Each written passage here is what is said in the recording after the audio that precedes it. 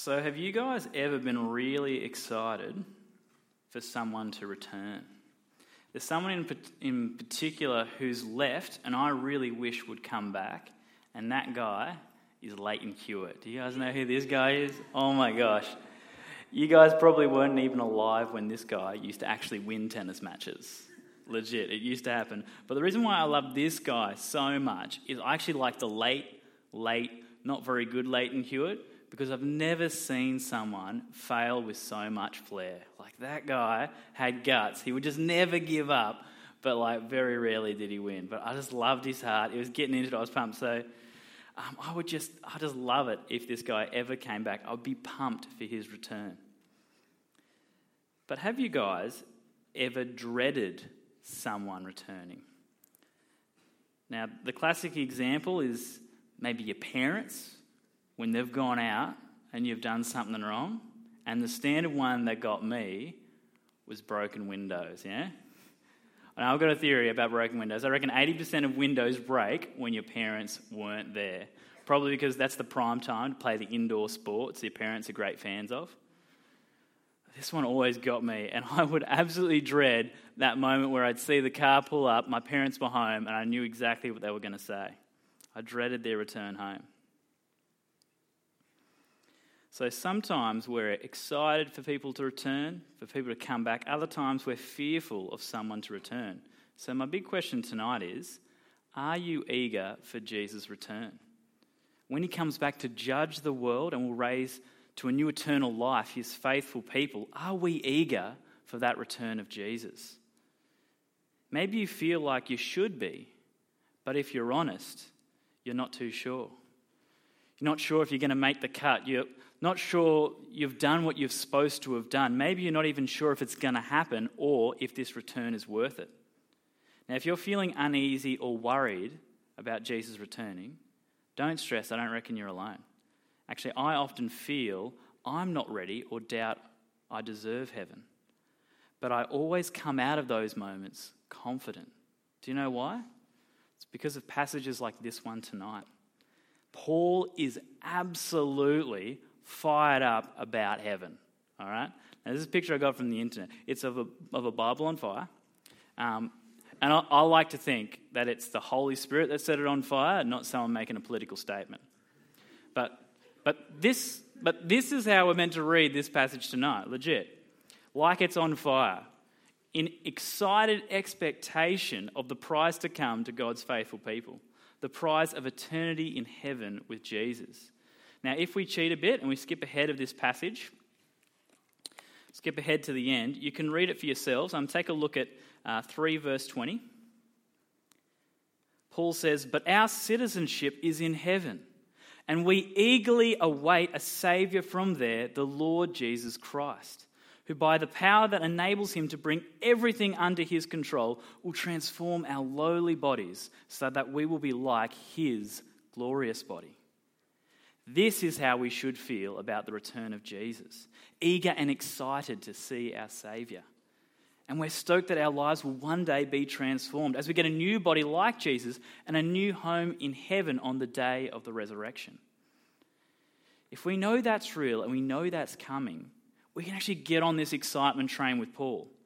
But heaven can often feel so far off and so uncertain. So tonight my hope is you will see we, like Paul, can be certain and be excited for now and for what's to come. And I will show you this first by looking at the goal, showing you the big goal of the Christian life and how that points us towards heaven.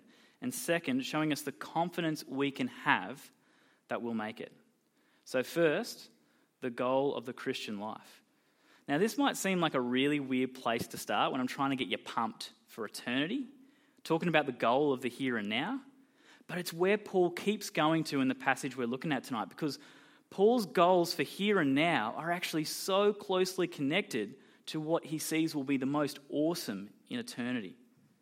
So the goal of the Christian life, you ready for this, is to know Christ.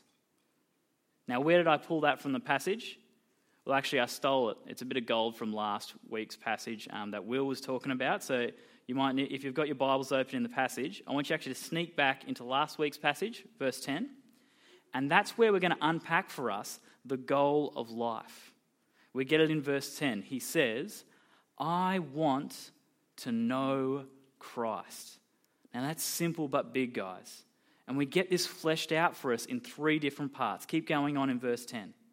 I want to know Christ. Yes, to know the power of his resurrection. So part of this goal is to know Christ and what he did for us in his death and resurrection.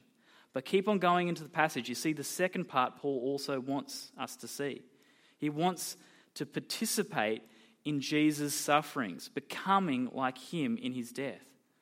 So Paul's not just content knowing about Christ, but he wants to live like Christ as well, to suffer and die like he died. But that might seem weird. How are we to suffer like Christ and die like he did? Do we need to break out the crucifixes tonight? Is that what we need to do? No, obviously that's not what he's saying. It's saying we need to suffer like Jesus did, telling people of the way they can be saved through him. And like Jesus died and gave his life to save our life, we need to let the life we want to live for ourselves die and actually live our life for Jesus instead. Which brings us to the third part of knowing Christ in verse 11, and so somehow attaining to the resurrection from the dead. The goal is to attain, which just means receive the resurrection from the dead, which again is connected with knowing Christ, because this is just us coming in to the very presence of Jesus to live with Christ. So the goal we get of the Christian life, it's pretty clear now, is to know Christ and actually to be like him in every way possible. Now this might seem like Paul has just gone chronic fangirl. Like he's not content just knowing about Jesus. He wants to talk like Jesus, dress like Jesus, walk like him, and even wants to spend eternity in heaven with Jesus. Is he just going over the top? But do you know what makes Paul this way and his goals so Jesus-centered? It's because he knows just how good Jesus is. The hope he brings, the healing he brings, the love and faithfulness he shares with us. So as we move further into the chapter, Paul is constantly going to be referring back to this goal because it connects so closely to the prize of eternal life that he's excited for. Earlier I said I would let you know, how can we remain focused on how good eternal life's going to be? Well, the way Paul sees it, the more we discover about Christ, the more we know about how good it's going to be when we're in the presence of him for eternity. It's like we keep on getting glimpses of the prize to come in eternity, the more we continue to learn and grow in Christ. You see, I see the Christian life and living for Christ a little like walking down the corridors of a really fancy hotel next door to the kitchen, right? Walking down the corridor next to the kitchen, and you start getting these sweet smells and these sweet scents of the banquet that you're about to eat in the dining room. But you haven't arrived yet to taste the food. You see, I think as we grow in knowledge and love in Jesus in the here and now, we get more excited and we get a taste for what we're actually going to experience up close and personal with Jesus in eternity. So where this lands for us is, though it takes sacrifice to commit our life to knowing and living for Christ, the more we discover about him, the more we'll actually be excited to spend eternity with him. That's the first thing that will get us fired up for the return of Jesus. Knowing the character of God we'll be spending time with in eternity right now will get us excited for that time when he finally comes. The second thing I want to show you guys is the confidence we can have that we'll make it to eternity. Now, rolling on from that intimidating goal, where we're to give our life, to give our everything to knowing Jesus, you can't help think, am I pursuing Jesus like that? Am I living a good enough life for Jesus? Can I be confident on the day Jesus returns? But listen to what Paul says about his own life in verse 12. Not that I have already obtained all this or have already arrived at my goal. You see, Paul hasn't obtained eternal life or reached his goal either. So not even super Christian Paul has kicked this goal of the Christian life yet. He is saying in this verse, although he's chasing after knowing Jesus and living for him, he isn't yet perfect and he isn't yet in heaven. But he is still sure he's going to be saved. So what does that mean for us? Well, it reminds us that God's standard isn't perfection. It seems obvious, but it needs to be said. It's okay for our lives. It's okay if our lives aren't perfect yet. And we shouldn't be expecting them to be perfect anytime soon. So I don't want you guys to fool yourselves into thinking, unless you're perfect, you're not going to be on track to be with Jesus in heaven. Paul isn't perfect, but he is certain one day he will be made perfect when Jesus returns. But until then, he says in the second half of the sentence in verse 12, if you're following along, but I press on to take hold of that for which Christ Jesus took hold of me. So though he hasn't reached his goal, though he's had setbacks, he presses on to live the life he was saved to live. But here comes the challenge in verse 13. Brothers and sisters, I do not consider myself yet to have taken hold of it, our goal, but the one thing I do, forgetting what is behind and straining toward what is ahead. Although there is grace with God and although there is forgiveness, Paul doesn't fail to take hold of this life that Jesus has given him to live for God. He actually runs harder, not letting what is behind him slow him down. This means we can't sit still if we're to live a life for Jesus. And we will be held back if we actually hold on to the things that are in our past. For some of us, we might have grown up in Christian homes, and we might think, I was pretty good before I became a Christian. So now I'm saved, I'm sorted because I'm already a good person. If you kind of think that, I want you to realize tonight that even Paul isn't saying that. Paul was a guy who spread Christianity across Greece, Asia, and throughout the entire Roman Empire. But not even he was allowed to rest on his past successes. So if you don't think you need to work at anything in your Christian life, you need to check yourself for what you actually could be doing and shaping in your life. For others of us, we might not think we're good enough. We actually might be holding on to our past guilt and shame. Paul is telling us to leave that in the past as well.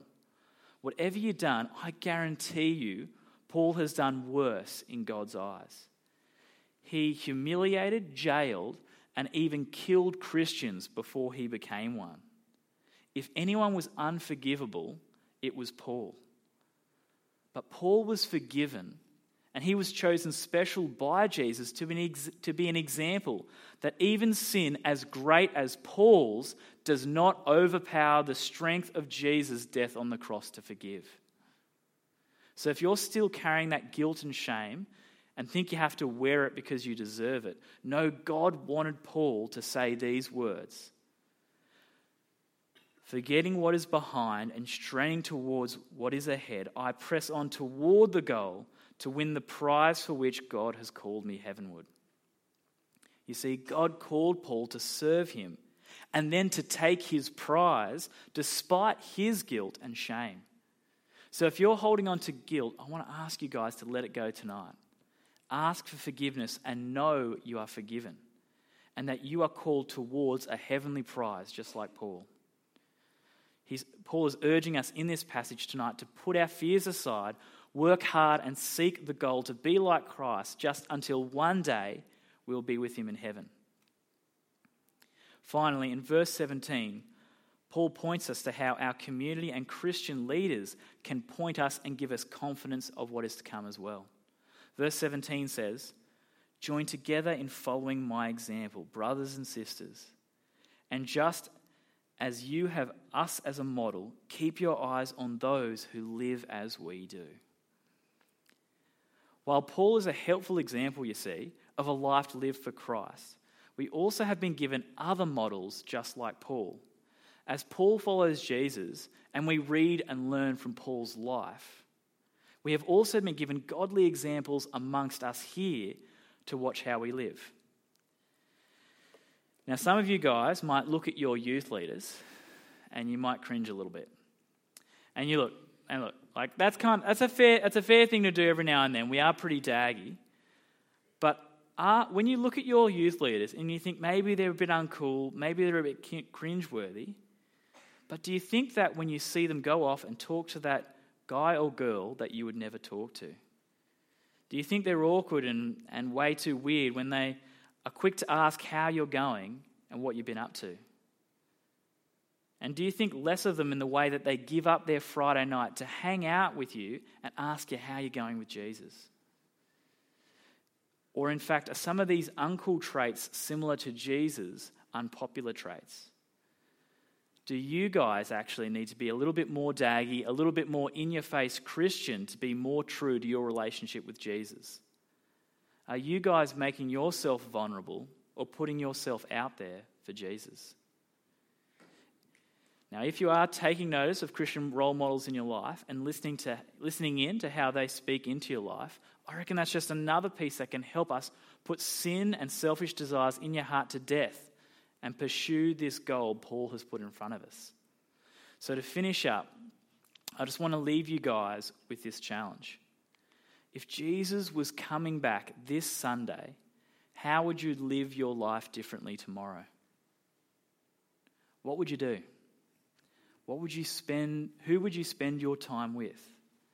How would you feel about his return? Would you change anything that you did today? Let those things, guys, be things you pray for and continue to work on with urgency each day as we eagerly await our Saviour's return.